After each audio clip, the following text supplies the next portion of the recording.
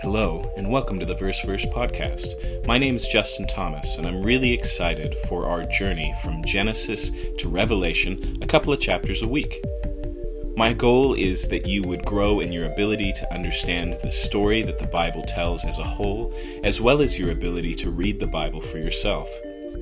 I would love to connect with you on social media. You can find us at verse/verse, all spelled out, on Instagram or Facebook. Thanks again for tuning in.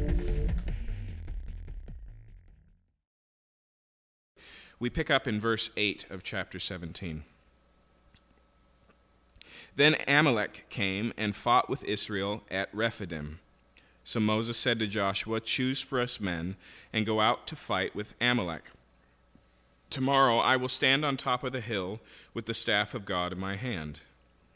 Okay, now I want you to notice in verse 8 that this is kind of all of a sudden, right? It's out of nowhere. It's just... It just says that Amalek came and fought with Israel.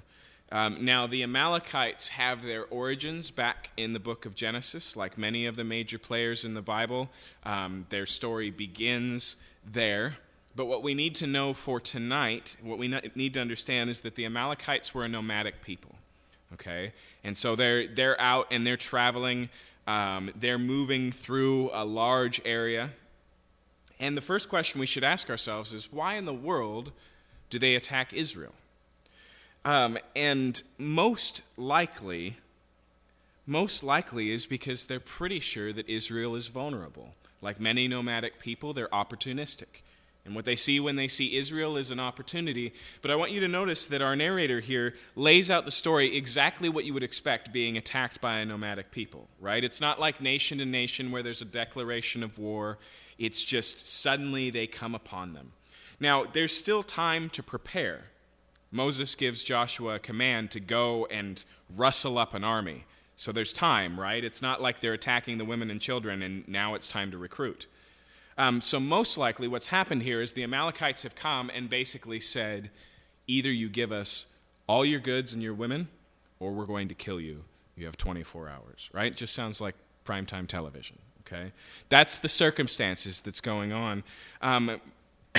And I want you to notice the response that Moses makes in verse 9. It says, "So Moses said to Joshua, 'Choose for us men and go out and fight with Amalek.'" Okay, so the first thing is, Moses speaks to Joshua. And this is the first time Joshua's been referenced in the book of Exodus. He will become a major player in the militaristic sense, and he will eventually be Moses' successor. But we're not really introduced to Joshua here. We're already supposed to know who he is. The reason for that is worth pointing out just once again, and that's because when this book was written down, its original audience, its first readers, the ones that these stories were recorded for, know absolutely who Joshua is because he's their general, okay? And so they don't have to have an explanation. And we'll see that by the end of this chapter, this episode, this first battle is written down and recorded for posterity's sake, okay?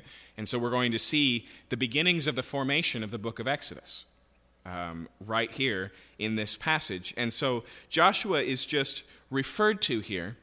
And he says, rustle up an army, gather up the men, okay? And the idea here is not pare down the men to a small enough attack crowd, but just find some men who are willing to fight. That's the idea here. So remember here that Israel is just a mixed multitude of generational slaves, okay? There's no militaristic training.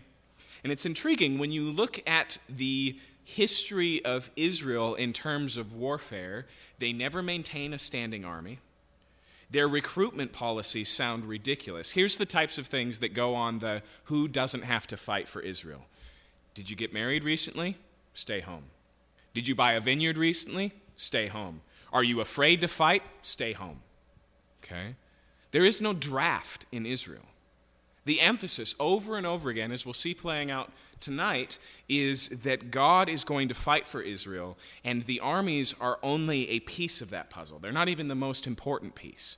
And so really, joining the army of Israel is an act of faith, and not merely an act of valor or an act of strength. And so he goes and he just gathers the willing.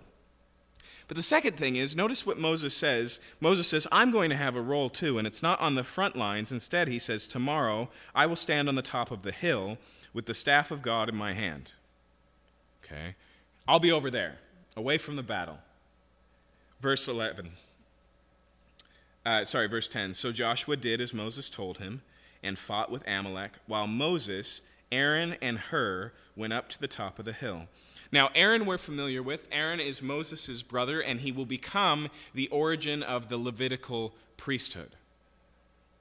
But also we see this man, Hur, here. And Hur is going to be referenced in the inner circle of Israel's leadership on a couple of occasions. But he's also the father of a man named Bezalel, who is this guy who God divinely gifts for all the artistry involved in the tabernacle. Okay? And so just these two men are mentioned, and they go up to the top of hill with Moses. And so get the picture here. We've got three stages of action, 3 rings in our 3-ring circus here, right? We've got the war, and so that's Joshua and the elected armies of Israel against the Amalekites.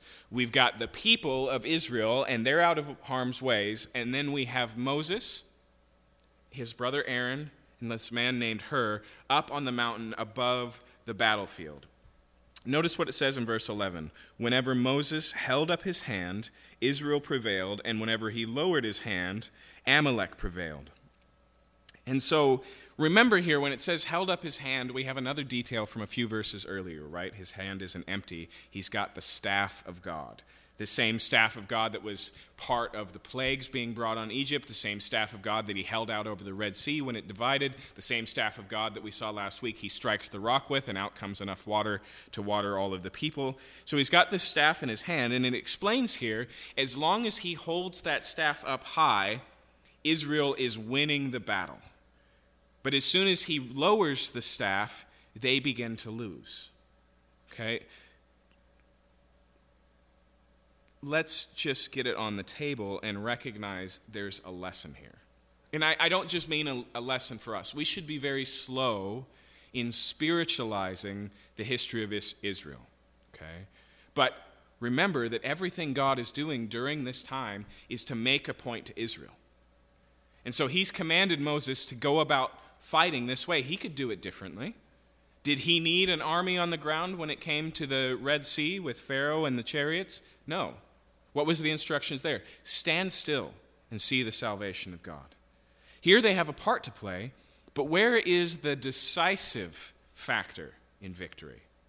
It's not where the battle is raging. It's not in the strategic capabilities of Joshua or the valor and strength or weaponry of Israel. It's with Moses on a hill and his calisthenics, right? And I don't know about you, but whenever I picture something like this, it makes me think of Bugs Bunny.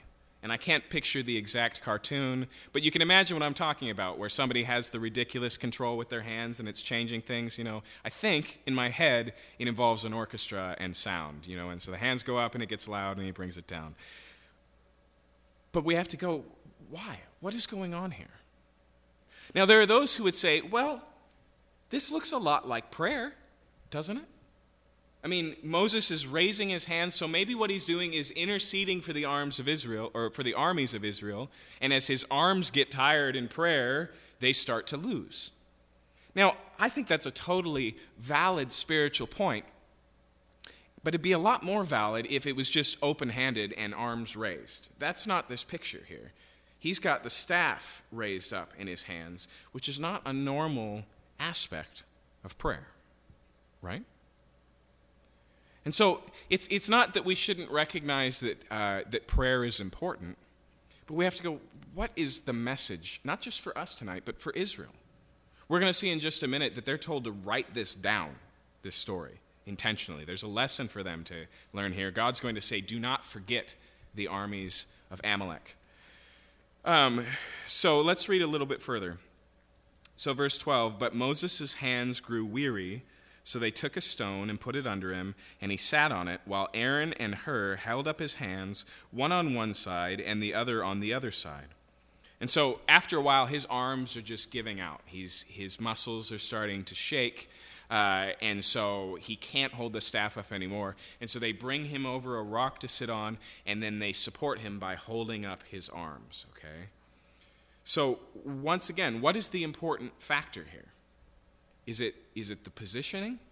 No, it's clearly keeping the staff up in the air. That's the focus. That's the point.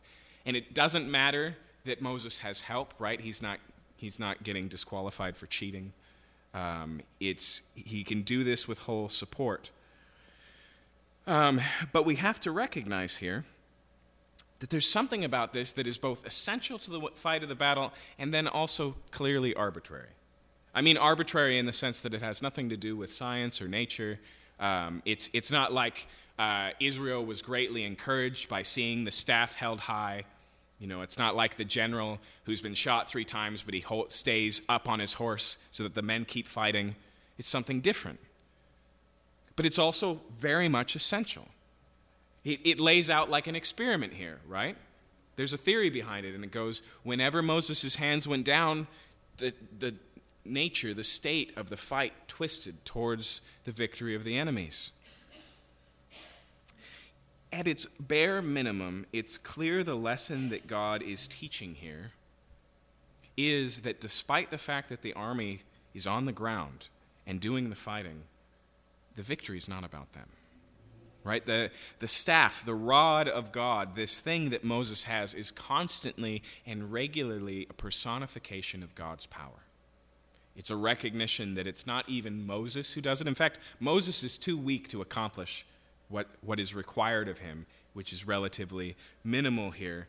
But the idea here is that God is the victor despite the fact that he invites the people into the fighting. Okay. Now, as we continue on and look at the history of Israel, you're going to see that they wrestle with this concept, much like you would expect if you had just freshly gotten to know the God of the Bible and were suddenly in war and he was giving commands and promises on how those things were going to turn out. Okay, they have to learn that they can trust God with this, but part of what that always means is they have to learn that they can't trust themselves. Okay. Later on, there's a story with a judge by the name of Gideon. And Gideon's called to gather up an army to take care of the Midianites who have been stealing things from the Israelites. And so there's going to be a battle. And Gideon's going to be at the front of it. And he gathers up men, and thousands of them gather. And God says, if you get the victory with all these men, you're going to get the credit. And so he says, so here's what I want you to do. I want you to get everybody who doesn't want to be here and send them home. And it pares down extensively. And he says, that's still too many people. If I remember right, it's 300 or something like that. And so he puts them through another totally arbitrary test. Okay, he sends them to the river to drink of water, and some of them put their faces right in the river, and others bring their hands up, and the ones that do more of the action, they get sent away. And so the army's paired back, and he says, okay, this is small enough so that you'll get the point. I am the victor here. You were just on the stage. And so the lesson that's being expressed here is the same one that we saw in the Red Sea, that God is the mighty warrior, that he's the one who's going to win the victory. However, here they have a part to play. We can't say that it's not a part or that it's a false part. It's their swords swinging through the air, right? It's their bodies taking the injury of this. But at the same time, with just a glance, they can recognize the difference in the battle all comes down to the staff. You see, one of the things that I don't think we always get as human beings is why God does stuff with us, or through us, or by us. I mean, just look at what we're doing right here, right now. Why does he employ teachers? Why pastors at all? Don't we all have the Bible? Why does the Bible declare in the New Testament that God gifts Christians in unique ways to do unique things for him? Is it because he can't do them? Is it because we can do them better? Why? You see, there is a value in doing things with God, but that value is always compromised by mistaking it as doing things for God. And so the lesson they need to learn here is that God wants them to fight, but he doesn't need them to fight. So why does he want them to fight? Why does he ask you to talk to your friends about Jesus instead of just calling them up on the phone?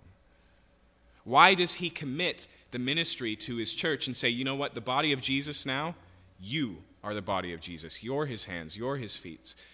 You do the work of ministry. The reason is because God is trying to grow us in our relationship with him. Israel is not merely learning dependence. They learned that at the Red Sea. Things were desperate. But they're also learning how to walk with God in faith. We saw that with the manna that falls from heaven. It's not just Israel's got to eat and this is how God takes care of it, right? It's this tremendously organized orchestration where you can't gather too much food tonight. It won't last till tomorrow. But every 6th day, you better gather twice because I'm not sending any on the 7th. But don't worry, that will last. Right? Why all of these things? So that they are woven into the reality of God as provider. So that when they're the ones sowing the seeds and watering the plants and reaping the harvest, that they don't forget that even though their hands are going through the motion, they're completely dependent for their daily bread. In the same way here, the recognition, simply put, is that the way the fights, the battles, the difficulties of the Christian life are to be lived are not just homework that God has given us and just says, you should be able to take care of this, go ahead. No, it's a partnership. And we have to walk through it. But like it says in Ephesians, God has saved us unto good works that we may walk in them. The works are predestined. They're already laid out there. The work is God working in you both to will and to do, but we need to walk through it because that's reorienting our hearts. That's reshaping our relationship with God. That's developing a character of faith and trust and dependence. And so they learn that lesson very hands-on here. And so it says here that after Moses and Hur and Aaron hold up his hands, they were steady until the going down of the sun, so they fight all day long, verse 13. And Joshua overwhelmed Amalek and his people with the sword. Now we know that's only half the truth, right? Was it Joshua that overwhelmed Amalek? No, it was clearly God. But the two go hand in hand. Verse 14, then the Lord said to Moses, write this as a memorial in a book and recite it in the ears of Joshua, that I will utterly blot out the memory of Amalek from under heaven.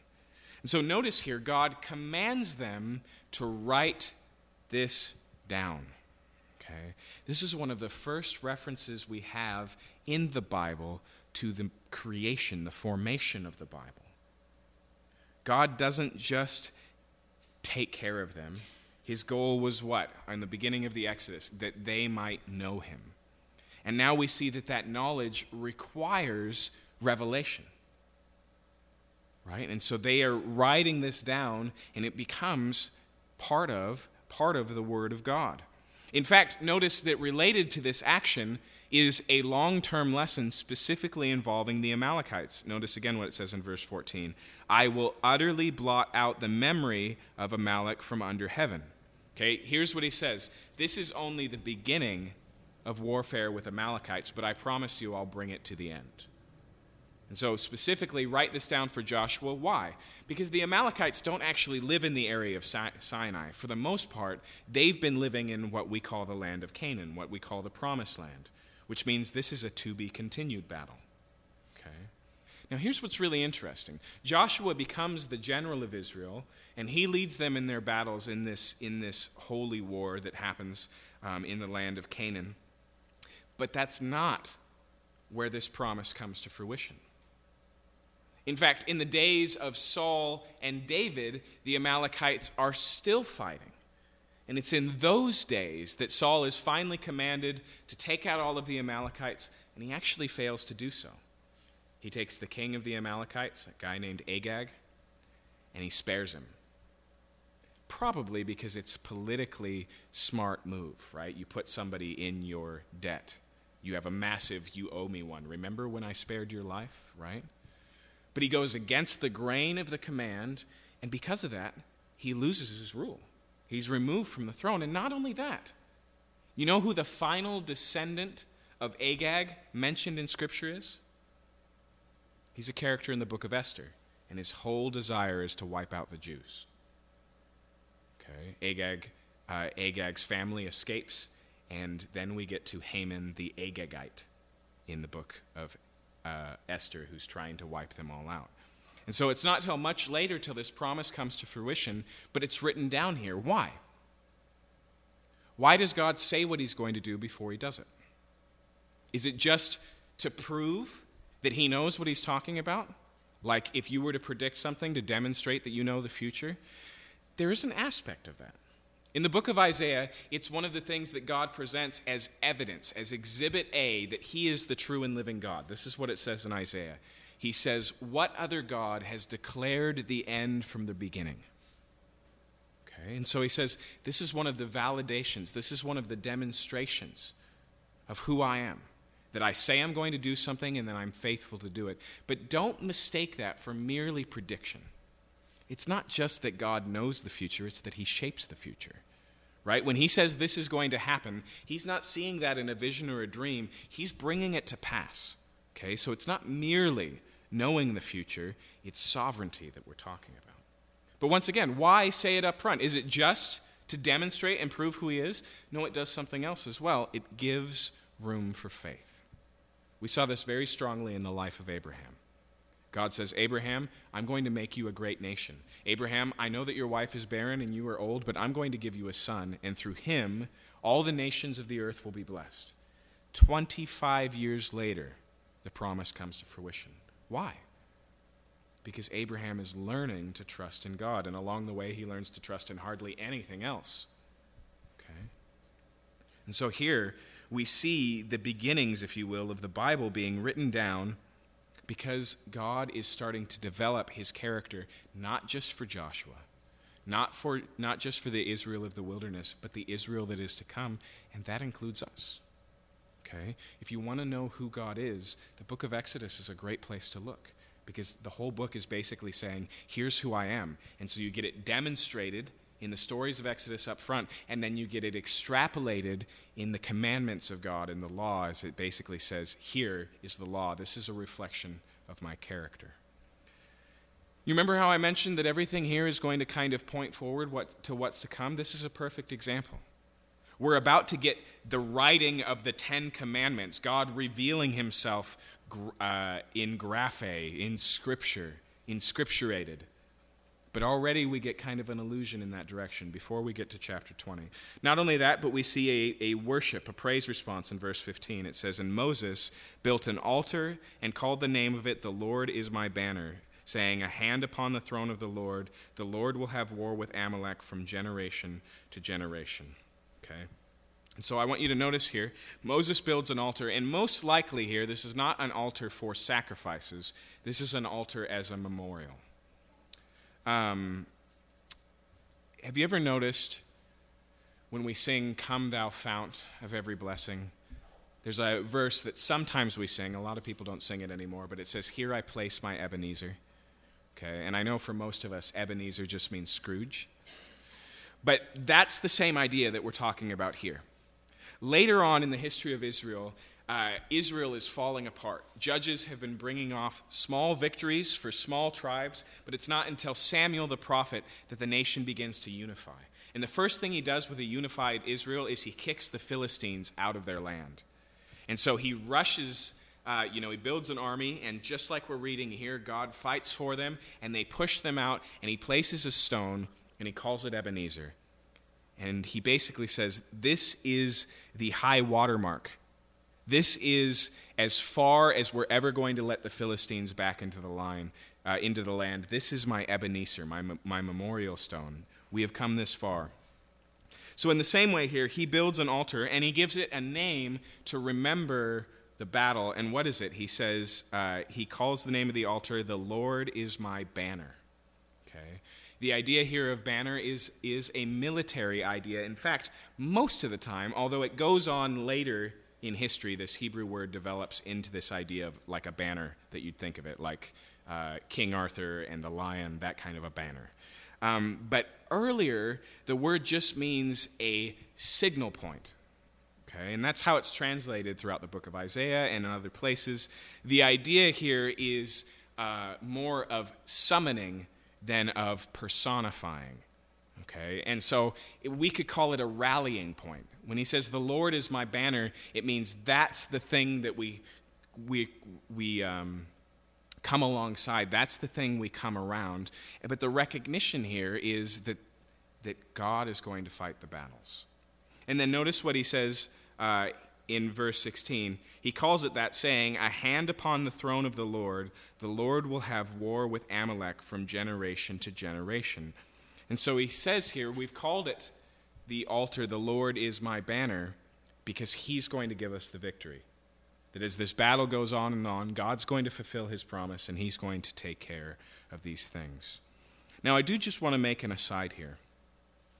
We have yet to talk about this huge question that takes up Israel being given the promised land, which is that it's already occupied, right? And that the way they go about occupying it is not defensive, but offensive, right? It's a campaign to take land from people who already live there. I promise you, we will address those things. But I don't want to do it over and over again every time this is referenced, and so we'll get there, just not tonight. Chapter 18. So this battle happens, and then chapter 18, verse 1. Jethro, the priest of Midian, Moses' father-in-law, heard of all that God had done for Moses and for Israel, his people, how the Lord had brought Israel out of Egypt. Okay, and so here's Jethro. This is Moses' wife's father. You remember back in chapter 3, when Moses flees from Egypt, he comes into the land of Midian, and he meets a woman who will become his wife, and Jethro is his father-in-law. He gets married, and he works for Jethro as a shepherd for years and years until the burning bush experience, okay? And so what happens is he's leaving back to Egypt. He has this crazy happening, and so he ends up sending his family back to Jethro. They've been staying there. We'll see that in just a second. And he says, "Jethro, I'm leaving to see how my people are doing in Egypt. I'm going to bring them back this way." And now Jethro's starting to hear the reports, okay? Imagine how quickly the stories would travel of the things that have happened in the book of Exodus, that the ruling power of the area, Egypt, has been overturned by a bunch of slaves and tremendously miraculous happening. And so he hears about these things, and he also hears that Israel is coming this way, and he goes out to greet Moses and to bring Moses' family with them. So verse 2, "Now Jethro, Moses' father-in-law, had taken Zipporah, Moses' wife, after he'd sent her home, along with her 2 sons. The name of one was Gershom, for he said, 'I've been a sojourner in a foreign land.' And the name of the other was Eliezer, for he said, 'The God of my father was my help and delivered me from the sword of Pharaoh.'" And so Eliezer just means God my help. Jethro, Moses' father-in-law, came with his sons and his wife to Moses in the wilderness, where he was encamped at the mountain of God. And when he sent word to Moses, "I, your father-in-law Jethro, am coming to you with your wife and her 2 sons with her," Moses went out to meet his father-in-law and bowed down and kissed him. And they asked each other of their welfare and went into the tent. Okay, and so we see this family reunion here, and then they're going to have a conversation. Verse 8. "Then Moses told his father-in-law all that the Lord had done to Pharaoh and to the Egyptians for Israel's sake, all the hardship that had come upon them in the way, and how the Lord had delivered them." Okay, and so what we see here is what we would call in modern language a testimony. He just says, "Let me tell you the story of what God has done for us," and he walks through it. And he tells them here how God has miraculously delivered them. But I also want you to notice that he says that this involves all the hardship that had come along them along the way. Along the what way? Right? This isn't hardship before they were delivered, but hardship after. When he's talking about all the hardships along the way, he's talking about the people complaining that there's no water. He's talking about the severe needs that they experienced in the battle with the Amalekites. It's worth pointing out here that the story that he gives his father-in-law is not missing the difficulties. right? This is far from an infomercial where you ignore all of the hard things and just talk about the great things, right? He's not trying to soft sell a relationship with Jehovah to this Midianite priest. Remember, this is a priest for another religion. That's what he does for a living. And he talks about the hardships. I think this is worth highlighting just because we see the same thing promised constantly by Jesus to anyone who would follow him. Jesus never downplays the difficulty of being a Christian. And so he says, look, it's going to be hard. Look, people are going to hate you. Look, they're going to kill some of you. Look, following me is like taking up a cross and dying every day. But I think we have this tendency to feel like we have to make Christianity more appealing. And so we hide the difficulties, and we hide the struggle, and we hide the darkness. But the thing is, and I promise you this, they will have hardship. They will have difficulty. And we've got to watch out for this thing that pitches a relationship with God as just being something that's pleasurable or comfortable. Ray Comfort, who's an evangelist who can be totally off-the-wall offensive, has a really good illustration that I've always appreciated. This is the way he puts it. He says, look, if you were on a plane and the person sitting next to you said, hey, look, I've got this parachute, and if you put it on, the meals will taste better, the movie will be greater, and you'll have an awesome flight. Okay. Can you imagine how quickly you'd see through that? Oh, great, thanks. And you put it on, and you only had so much room in the seat to begin with, right? And now you can't even put your tray table down. You know, your food is spilling on the floor. You can't see the screen of the movie because you're leaning over the top of it in the sunlight. It's such a small screen, right? What are you going to do? You're going to take it off. How different is it when you say, hey, look, this plane is going down, but I have a spare parachute, and it will save your life? Does that mean that there's not going to be discomfort as you're sitting in that plane seat with said parachute? No, it means you don't care. This is true not just in the hard things we go through as Christians. It's true with the hard things that the Bible says about God. Okay? There's an occasion where Jesus is preaching, and he's developed a huge ministry. And specifically, it's because he's fed miraculously these 5,000 people. So they come back the next day with all of their friends. And he begins to teach them, and he says, look, yesterday wasn't really about food in your bellies. It was about who I am and how God has sent me. And he starts off pretty strong, and he's basically just saying, I am the heavenly bread. I will satisfy all of your needs. And people aren't getting it. They're pushing back on it. They're trying to argue him into another handout, effectively. And so Jesus says, look, unless you eat, unless you partake of the Son of Man, you can have no relationship with God. And people go, what? That's weird. Why would you say that, Jesus? And they're asking these questions, and he pushes deeper, and he says, unless you eat the flesh and drink the blood of the Son of Man, you will have no part with me. And people start to leave in droves. And he turns to the disciples. And he says, are you going to leave me too? And Peter speaks up, and he says this. He says, where else would we go? You alone have the words of eternal life. Do you think Peter understood what Jesus was just talking about? Do you think he wasn't trying to wrap his head around it? No, he'd learned that the difficulty was worthwhile. And it was totally appropriate to recognize that maybe Peter's the one who's wrong in this relationship. You see,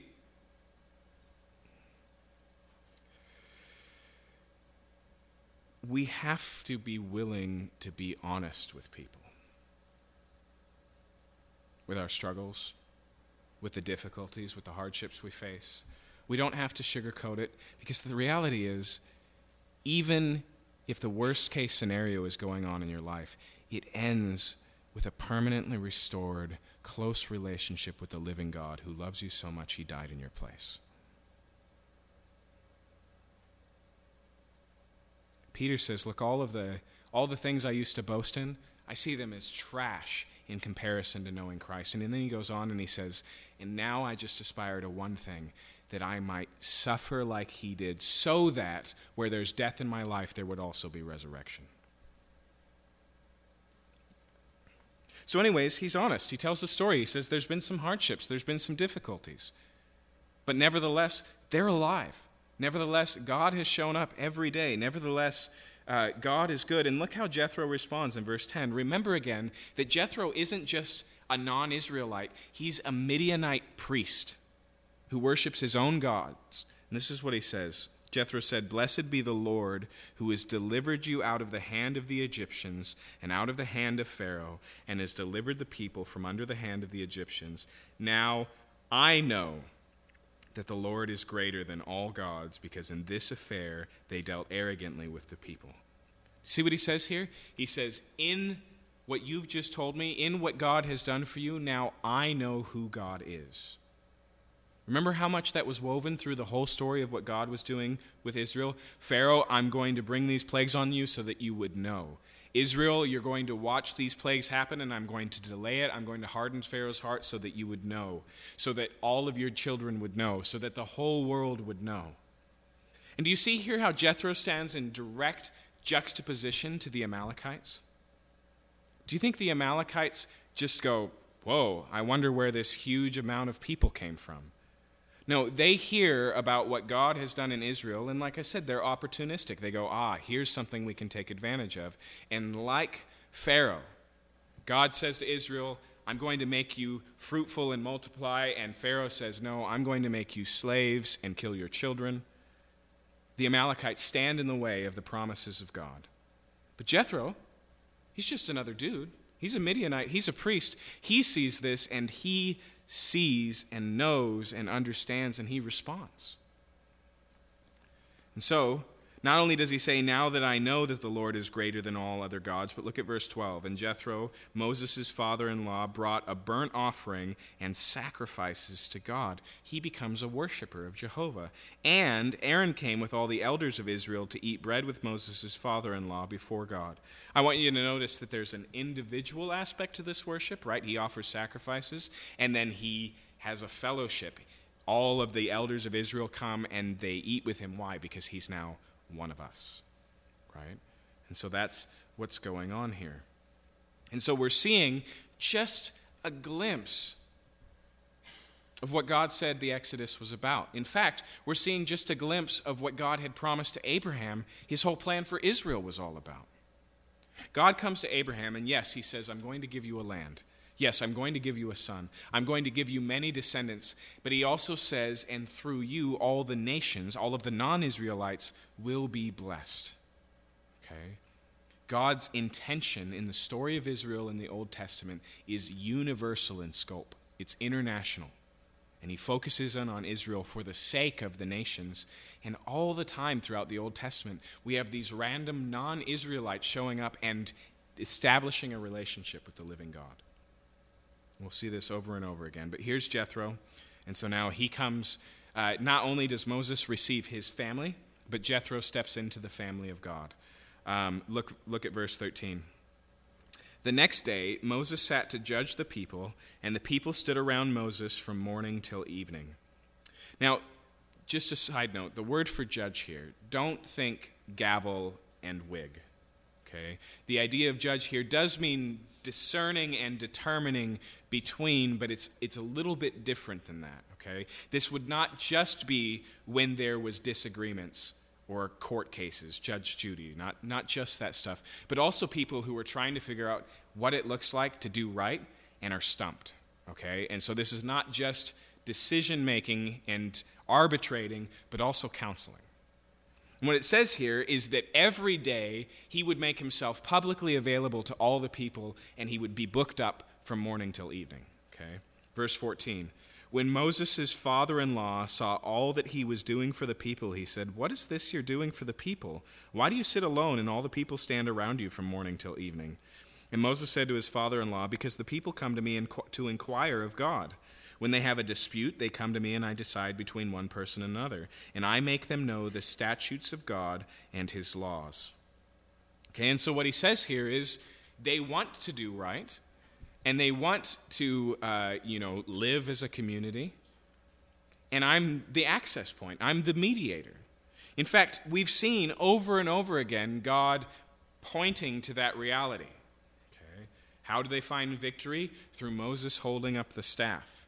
Right? In fact, back in chapter 14, one of the reasons it's given that God says he's going to part the waters is so that they would know that Moses is his chosen servant. Okay? But here, he's just this bottleneck. All these people want to know, and he's just wearing himself out being the sole access point. Now, I already told you that the chapters we're looking at tonight are all pointing forward, and here we see an aspect of that again. Right? They don't just need a leader to tell them what to do. They need a revelation, a law, and that's coming. Right? And so part of the reason this exists is to make us feel the need of what's going on. The Bible does this all the time. Back in the book of Genesis with Adam, God looks at Adam and goes, it's not good for man to be alone. And he parades the animals before him. And as Adam is naming all of the animals, he recognizes that among all the animals, there's no helper suitable to him. Right? He's showing him the need. Israel, God makes the tyranny of Pharaoh and their slavery worse before he takes them out. Right? So that they're longing to be taken out of it. And so here we can see, pointing forward to a serious problem in the plan, a need for God's plan to take a step forward. Okay. God is making a nation in Israel, and that involves three things. The first one we already saw at the very beginning. A nation needs to be a people, and not just a family of 12 brothers and their extended family, a total of 70 adults. That's where Exodus begins. But by the time we get to Exodus chapter 2, all they've done is build bricks and make babies, and they've grown into a nation, right? But just being a large people doesn't make you a nation. If you were to show up at the United Nations and raise your hand and say, we're part of a new nation, we'd like to be internationally recognized, if you're just a people, it's not going to work. You need two other things. One of the things you need is a land, okay? Israel couldn't be a nation within Egypt. They needed a land for themselves. And then the third one is there's got to be a law. And so God's plan to raise up a nation starts with the people, and now here at Mount Sinai, they're going to get the law, and then it'll be the land. And this is phase one of God's plan of redemption that we'll be walking through for the next few years. But notice here, Jethro sees this is going on, and he says, this is dumb. And recognize also that as a Midianite priest, he probably knows a little bit about what this is like. Right? In Midian, the priest would have served a similar role of representing God to the people, of mitigating difficulties, right? And so he looks at this and he basically goes, you've got an administrative problem. And so he makes a suggestion. Verse 17, Moses' father-in-law said to him, what you are doing is not good. You and the people with you will certainly wear yourselves out, for this thing is too heavy for you. You're not able to do it alone. Now obey my voice, I'll give you advice, and God be with you.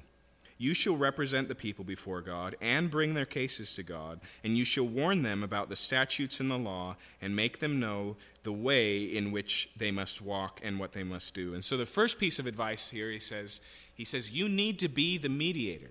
You need to be the voice. You need to be the leader is effectively what he's saying here. And what he's implying by saying this up front is dealing with every single issue all day long. You can't actually do that. Right? He can't lead the people and mitigate every issue. He can't be a soldier in the ground war and a general at the top. And then he continues, and he says in verse 21, moreover, look for able men from all the people, men who fear God, who are trustworthy and hate a bribe.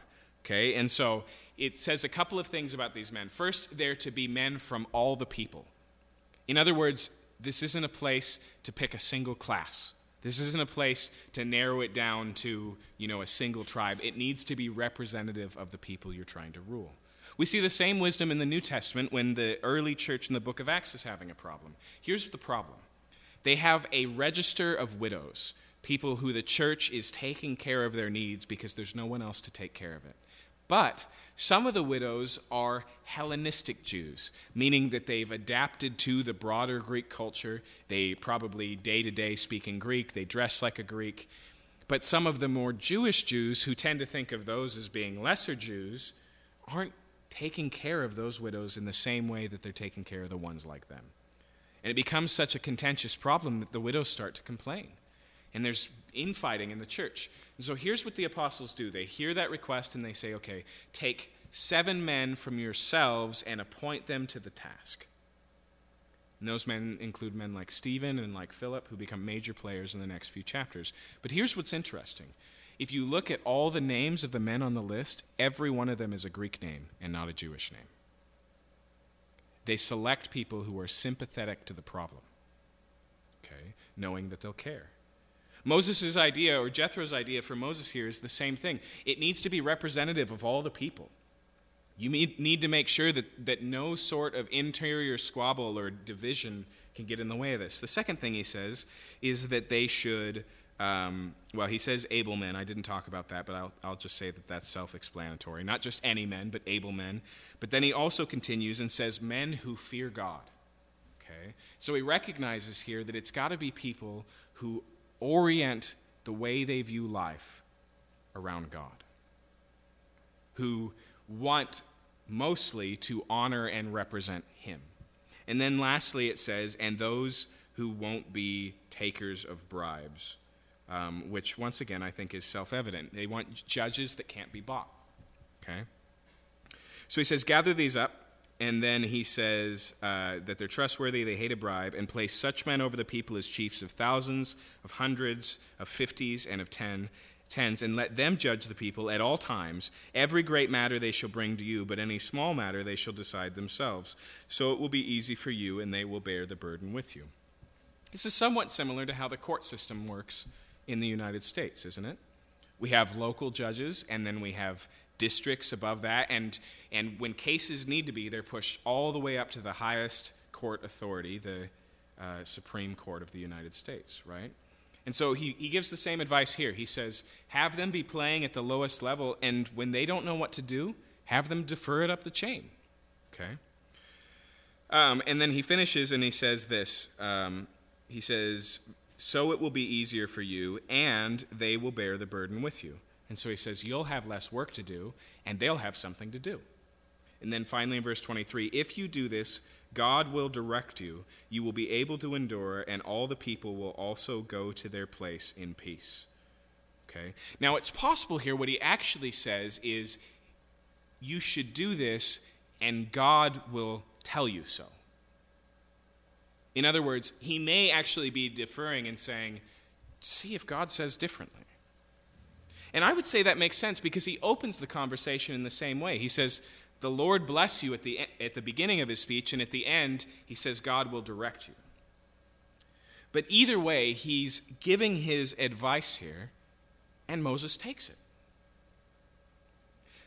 Now, once again, I think we need to ask why. Is God totally capable of leading Moses? Yes. Can he speak through a burning bush to do it? Totally. Why through his pagan father-in-law? Now, to be honest, Jethro is now part of Israel. He's come into the family. He's offered the sacrifices. But nonetheless, why is this story here? You see, one of the things I think we learn from this is similar to what we learned in the battle with Amalek. That there is God working, and sometimes he works completely without us. And sometimes he works through us. And sometimes he speaks through guys like Jethro or like Balaam.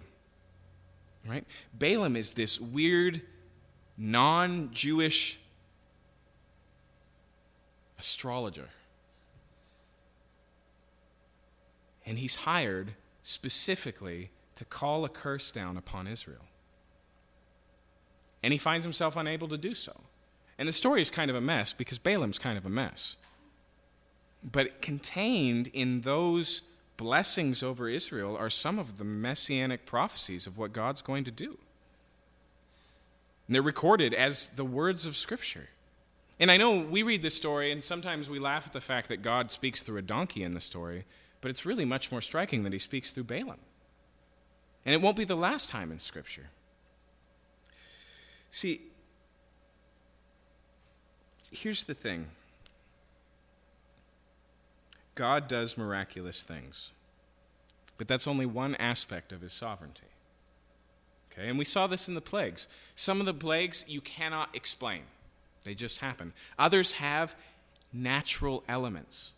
Okay, and so an east wind blows the locusts in. They don't just appear, right? The wind brings them in the same way that the wind would bring locusts today. And we've seen other elements in the way that God does things, and we have to recognize that the relationship between God doing miracles and what we call his providence, which means the fact that he oversees all aspects of life, are not diametrically opposed.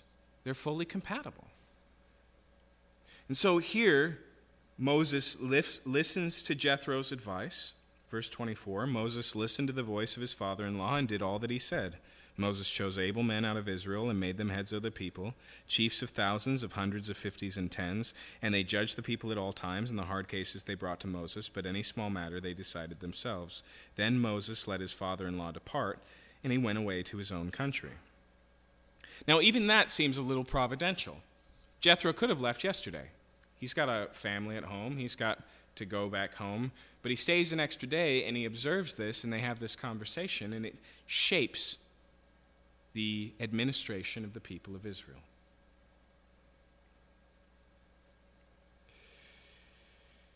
It's striking that part of the preparation that God uses for Moses is a pagan preparation. He gets the best schooling Egypt has to offer as he grows up in the house of Pharaoh. And he's not the only one in the Bible to do so. Take Daniel.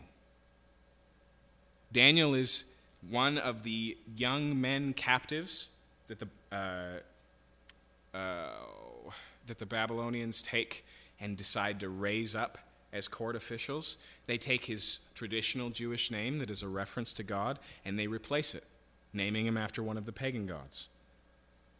They take him and they put him in school with all of the astronomers, astrologers, magicians of his day, and he gets a pagan Babylonian education.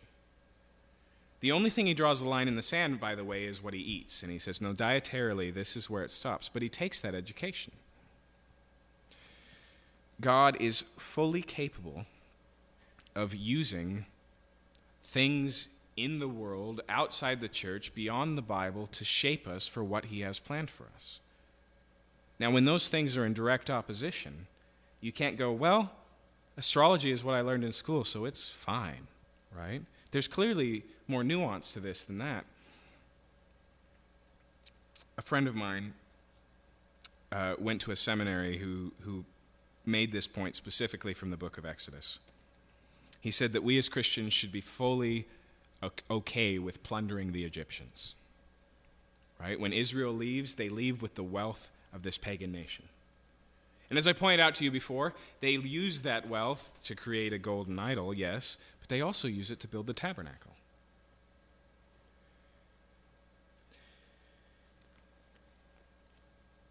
Anyways, we'll just leave that there. So, that's chapter 18. Chapter 19, we finally get to the foot of Mount Sinai.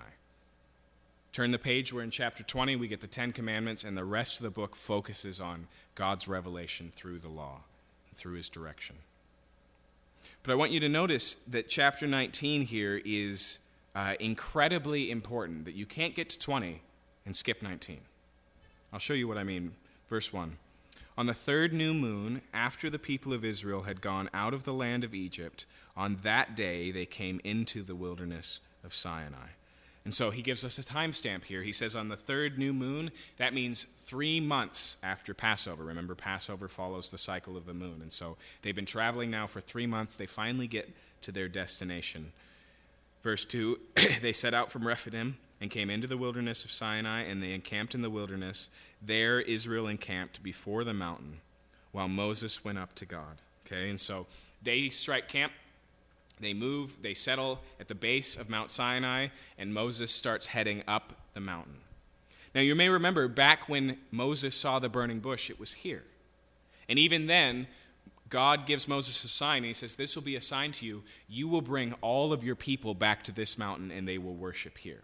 Okay, and so this event here is a fulfillment of promises, but as he's heading up the mountain, it says that the Lord begins to speak to him.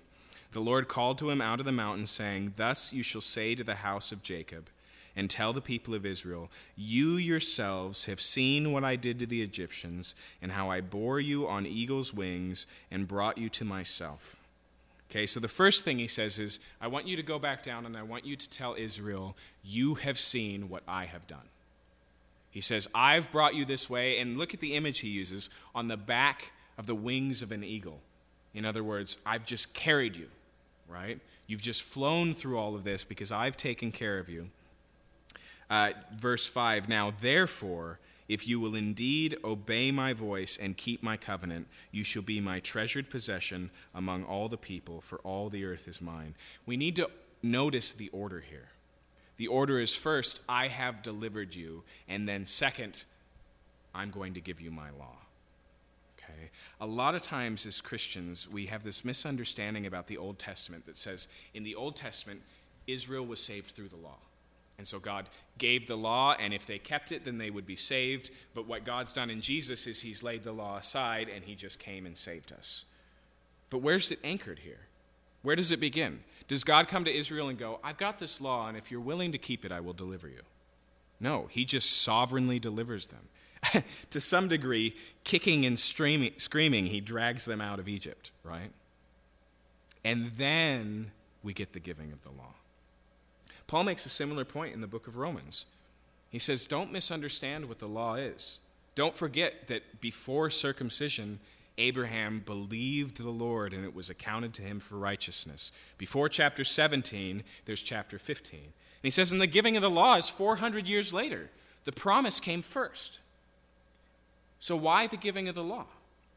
Well, it's for a couple of reasons. One is because God saves us and then we walk with him. And so this is an exposition of who God is and what that life looks like. And we'll see in just a second, it's a difficult thing for a sinful people to live with a holy God. Paul gives us another reason in the book of Galatians. He says that the law operated as a schoolmaster, as a tutor, until the fullness of the promise was given. In other words, it was preparatory in nature. The law, like James says, is a mirror that shows us our sin. It doesn't give us a way to save ourselves. It shows us we need a Savior. But once again, the order here is first, I save you, then you live for me, just like it is for us today. And so he says, I want to give you the covenant. And then notice what he says about their identity. He says, you shall be my treasured possession among all my peoples, for all the earth is mine. You shall be to me a kingdom of priests and a holy nation. So he says, I'm going to give you a new identity, and it's three things. The first is a treasured possession. And before we can answer what that is, we have to see the context there. He says, treasured possession among all peoples, for all the earth is mine. Okay? And so he says, look, everything belongs to me, but you're going to be my treasured possession, right? And so notice two things. One is there's a reference to everybody else, and then a uniqueness about Israel. We'll see that in all three of the statements that are made here. The second one I want you to recognize is that that the idea here of treasured possession clearly has to do with value, right? God's not just going to be their God, but he's going to make them his people, right? Later, God refers to Israel as the apple of his eye. I know you've heard the saying, and I know you have no idea what it means. We don't know either, okay? But we get the sentiment, right? It's at the very heart of what we care about. Maybe the apple of the eye is just the pupil of the eye, which is something you protect. We don't know. But a treasured possession, and then notice the second one. It says, and you shall be a kingdom of priests. Now, he's about to raise up a priesthood, and it's just going to be the Levites, right? Only they could be priests in Israel. But here he says the whole nation is an entire kingdom of priests. That also tells us about the role that Israel is to play. What is the role of a priest for Israel? To represent God to the people and the people to God, right? They're mediatorial in nature. And so they give God's benediction and blessing over the people. They present the sacrifices on behalf of the people. He says here that Israel's entire purpose is to be a kingdom of priests. Priests for who? For the nations, right? Their role is mediatorial so that people can know, like we've been reading about over and over again in Exodus, who God really is, and so that they can be brought to God. And then the last one here is that they're to be a holy nation. And interestingly enough here, the word it uses for nation is goy. A lot of times this is the word that's used to distinguish Israel from the nations, the goyim, right, the Gentiles. But here it says they'll be a holy nation, and so the emphasis is clearly that they're a nation, among nations, but this one is holy. Okay. Now, holiness is just a word in the Bible that means set apart for a particular purpose. It means set aside and unique and different and other. When it refers to them being as a holy nation, though, the representation, or we really should read this together with a kingdom of priests. These are parallel terms, okay? And so the idea is probably best represented in what God's going to say to them in the book of Leviticus: be holy as I am holy. Why? Because you're to be a holy nation. You're to walk out and live my character in a demonstrative way so that the world can see it. Okay. Now here's what's interesting about these three labels. In Peter's epistle to the New Testament, talking to Christians, he says that's who we are. We today are God's treasured possessions. We today are a kingdom of priests. We today are a holy nation. And so our purpose coincides with the purpose of Israel: to live as God's chosen people, to act as priests, as a kingdom of priests, what Martin Luther called the priesthood of all believers. Okay? In other words, we've been given access to God, and we invite people into that. And then a holy nation, that we live in a way that represents and demonstrates, puts flesh on, if you will, the character of God. And so this is what he lays before them.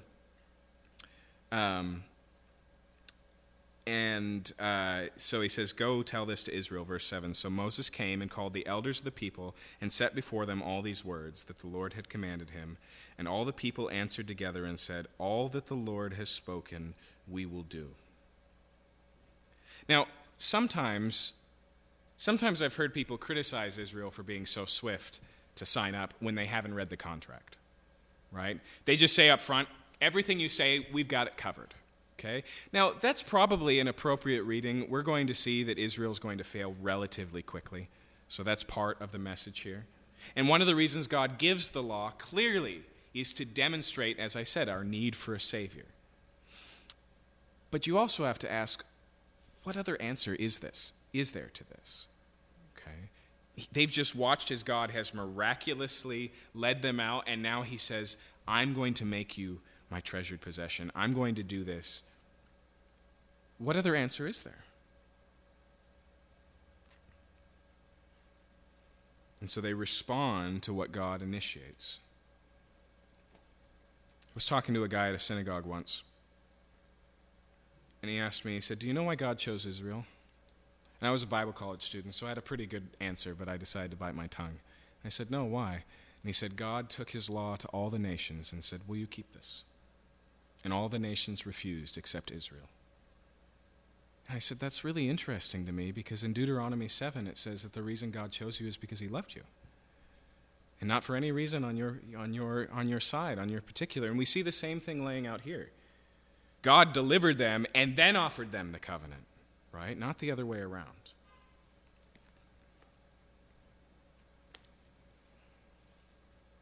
And so they say, all that you've said we will do. And Moses reported the words of the people to the Lord. And the Lord said to Moses, behold, I'm coming to you in a thick cloud, that the people may hear when I speak with you, and you may also may also believe you forever. Now, that word for forever is not like our word for forever, but it still means a really, really long time. And so being chosen here, it doesn't say as long as you live. Right? So that the people will believe you as long as you live. What's about to happen has to do with God's people in perpetuity. I'm about to do this so that people will believe you forever. And once again, there's this hint that's pointing to the fact that we are called to believe Moses. Moses, who you've never met. But once again, we're getting this hint to the reality, the formation of the Bible. In fact, Jesus tells a parable about a rich man and a poor man. And the poor man is neglected and dying on the steps of the mansion of a rich man. And so they both die, and the poor man is being comforted in Abraham's bosom, and the rich man is being tormented. And he speaks to an angel, and he just says, I see Lazarus right there. Can he just get just one drop of water to quench my tongue? And the angel says, no, the division between these two places is incrossable. Nobody's going to pass it. And he goes, well, will you at least send somebody back to tell my family so that they don't join me here? And the angel says, if they don't believe Moses and the prophets, then they won't believe anyone, even if they raise from the dead. Jesus says, believe Moses. That's his application of the story. It's right there. It's listening. Hear the testimony of Moses, and we'll see that as it comes along. So we continue here, verse 9. When Moses told the words of the people to the Lord said to Moses, go to the people and consecrate them today and tomorrow, and let them wash their garments, and be ready for the third day. For on the third day the Lord will come down on Mount Sinai in the sight of all the people. And you shall set limits for the people all around, saying, take care not to go up into the mountain or touch the edge of it. Whoever touches the mountain shall be put to death. No hand shall touch him, but he shall be stoned or shot. That's with an arrow, not a gun. Whether beast or man, he shall not live. When the trumpet sounds a long blast, they shall come to the mountain. And so he says, okay, I'm going to manifest myself on this mountain, but before I do, you need to prepare yourselves. And he says, go and consecrate the people. And then he says, on top of that, you've got to set boundaries. No one should lay a foot on the mountain. And he says, and if anyone does, don't even go after them. Just kill them from a distance. Lob a rock or shoot an arrow. Okay? And right now, we should be appropriately going, why? This is God's people, Israel. In fact, why would he care for them and bring them along this line? What's the big deal about what's about to happen? But the thing is, one of the big lessons that Israel is going to learn over the rest of the chapters of Exodus is how holy God really is and how sinful they really are. And so the interaction between those two things is death. It's dangerous. In fact, the last time that God came and blew through the neighborhood of Israel, right, the only reason their firstborn son survived is because of sacrifice and the blood they put on the doors. Right? That was the only distinction. And so here he says, consecrate yourselves, wash your clothes, take 3 days to prepare for this. In fact, he builds on this, and he goes down to the people, verse 14. Moses went down from the mountain to the people and consecrated the people, and they washed their garments. And he said to the people, be ready for the third day, do not go near a woman. So he says, prepare yourselves here, wash your clothes, and then he says, also for the next few days, abstain from sex. Okay? Why? The idea here is not that there's something inherently dirty about sex. In fact, the New Testament makes it very clear when it says that the marriage bed is pure and undefiled. Okay? The idea here is not that sex is dirty. It's an idea of orientation. It's, if you will, sexual fasting. In fact, Paul talks about this in 1 Corinthians chapter 7. He says that a married couple should only abstain from sex for a time, and only then perhaps for prayer, to devote themselves. Okay? The idea here is one of priority. Okay? They're to take meeting with God so seriously that they reorient their lives in direct relationship to that. But the idea here has to do with, once again, the holiness of God. Why is it that there's a tabernacle, and that tabernacle is basically made up of walls? And so not everybody can come in to the court, but only the men. And not anybody can come into the holy place, but only the priests. And nobody goes in the Holy of Holies, but only Aaron the high priest. In fact, we're going to see the same thing on the mountain. The people stay at the base, The elders, including Aaron and his sons, the priests, come halfway up the mountain, and Moses is the only one who descends the top. We're about to get a temple on the mountain. Okay, that's what's about to happen. Why all the constant death and blood and sacrifice? Why does God care about what you eat and what you drink and what status you are based on if you're menstruating right now and how you go from being a leper to being clean? Why all of these things? Because he's once again teaching Israel a lesson about his holiness and about what sin does in our relationship, which puts us at direct risk of a holy and just God. And so he says, prepare yourselves, be ready for this. Now, what Jesus does in the New Testament is he gives us access to the holy place. The curtain is torn in two. In fact, it says in Hebrews, and I love this, that we have an anchor beyond the veil, meaning that the place that our origin starts from, our place of security, is inside, not outside. Right? Not only that, but Jesus has washed us clean. And so our conscience has been cleansed, and we're forgiven. And so now we can enter into a relationship with God, and these things no longer defile. They no longer stand in the way. But Israel gets this on-hand, super serious lesson about God's character here. Verse 16. On the morning of the third day, there were thunders and lightnings and a thick cloud on the mountain and a very loud trumpet blast, so that all the people in the camp trembled. That, I think, is probably an understatement. Okay? Remember, here, Israel's seen a lot of things. They've seen God do the miraculous, but this is on a completely different level. Verse 18, now Mount Sinai was wrapped in smoke because the Lord had descended on it in fire. The smoke of it went up like the smoke of a kiln, and the whole mountain trembled greatly. So there's fire, there's smoke, there's lightning, there's earthquakes, and there's this huge trumpeting sound. Verse 19, and as the sound of the trumpet grew louder and louder, Moses spoke, and God answered him in the thunder. Okay? Most of Moses' role has been a little bit behind the scenes in terms of his relationship with God. He comes as a standard prophet and says, thus saith the Lord. But here the curtain is pulled back, right? And we see what stands behind Moses. That's what they're experiencing here. And so they hear aloud, in this loud reverberating trumpet, God addressing Moses, and they see Moses talking back to him. And so, verse 20, the Lord came down on Mount Sinai to the top of the mountain, and the Lord called Moses to the top of the mountain, and Moses went up. Okay, so he's with the people, this all happens, and he walks right into the thick of this cloud to where God is. But notice this, verse 21, and the Lord said to Moses, go down and warn the people lest they break through to the Lord to look, and many of them perish. Now, this seems a little bit over the top. And the reason I say this is because Moses is going all the way up the mountain. And I don't know about elevation of Mount Sinai, but this is not, this is not a couple of blocks. He gets all the way up there, and his only instructions is go back down. And God says, go back down lest they cross the boundary. You remember the one that he already told them about, the one that he set up a consequence for. He says, go down and make sure this doesn't happen. And look at Moses responds in verse 23. And Moses said to the Lord, the people cannot come up to the Mount Sinai, for you yourself warned us, saying, set limits around the mountain and consecrate it. And so Moses says, what's the big deal? We already have this covered. You've already given your instructions. But God is adamant. Verse 24, and the Lord said to him, go down and come up bringing Aaron with you, but do not let the priests and the people break through to come up to the Lord, lest he break out against them. So Moses went down to the people and told them.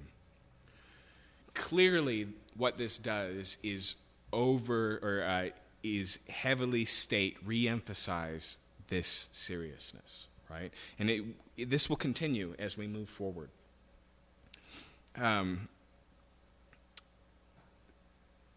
But we have to recognize, because I think here's the thing. When we talk about the Ten Commandments, you may or may not know those are in Exodus 20, but you have to understand that this is where that comes from. Okay? You have to see where those words are spoken. Okay? You can't have the Murder, She Wrote theme playing through your head and watch God sitting at a desk and writing down the Ten Commandments. Right? This is in the context of this thing that theologians call a theophany, right? An appearance of God, and it's terrifying, it says, and it's powerful, and it's loud, and it's dangerous.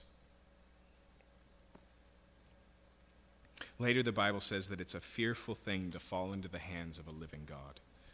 And I think we're at a time in history where we don't actually believe that.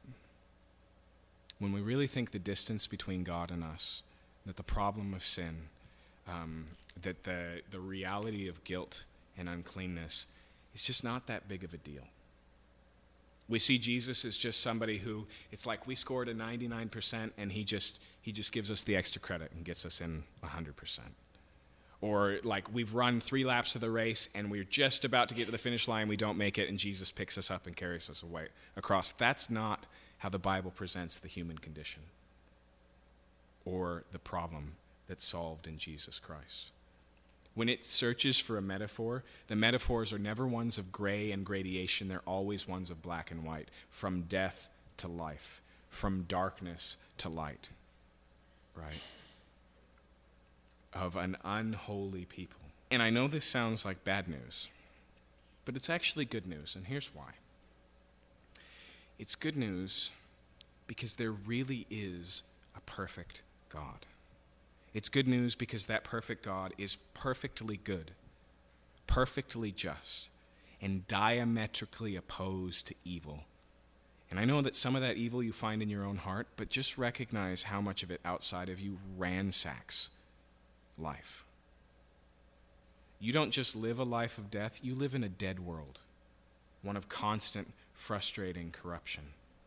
And not only that, but the good things that sin keeps us from is this God, the benevolent God who takes that self-same sinful people kicking and screaming and says, I'm going to save you. I've got a destiny for you. It's the same God who says, look, I know the distance is unbridgeable, that there's no way you can repair the damage, so I'm going to take that damage on my own shoulders. It's that God who's so holy. You see, God's not just holy, he's holy in his love, completely devoted, without distraction.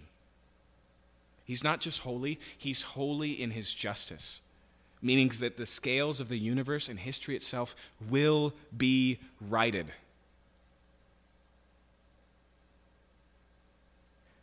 But, like Solzhenitsyn said, the line between good and evil runs right through each human heart. And so, yes, the holiness of God is real. The justice and the judgment of God is real. And it's that God who came to save. It's that God who invites into relationship. It's that God who solves the problem that we create.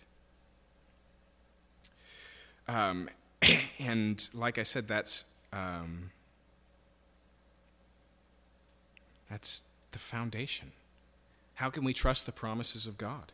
Because he's holy. Let's pray.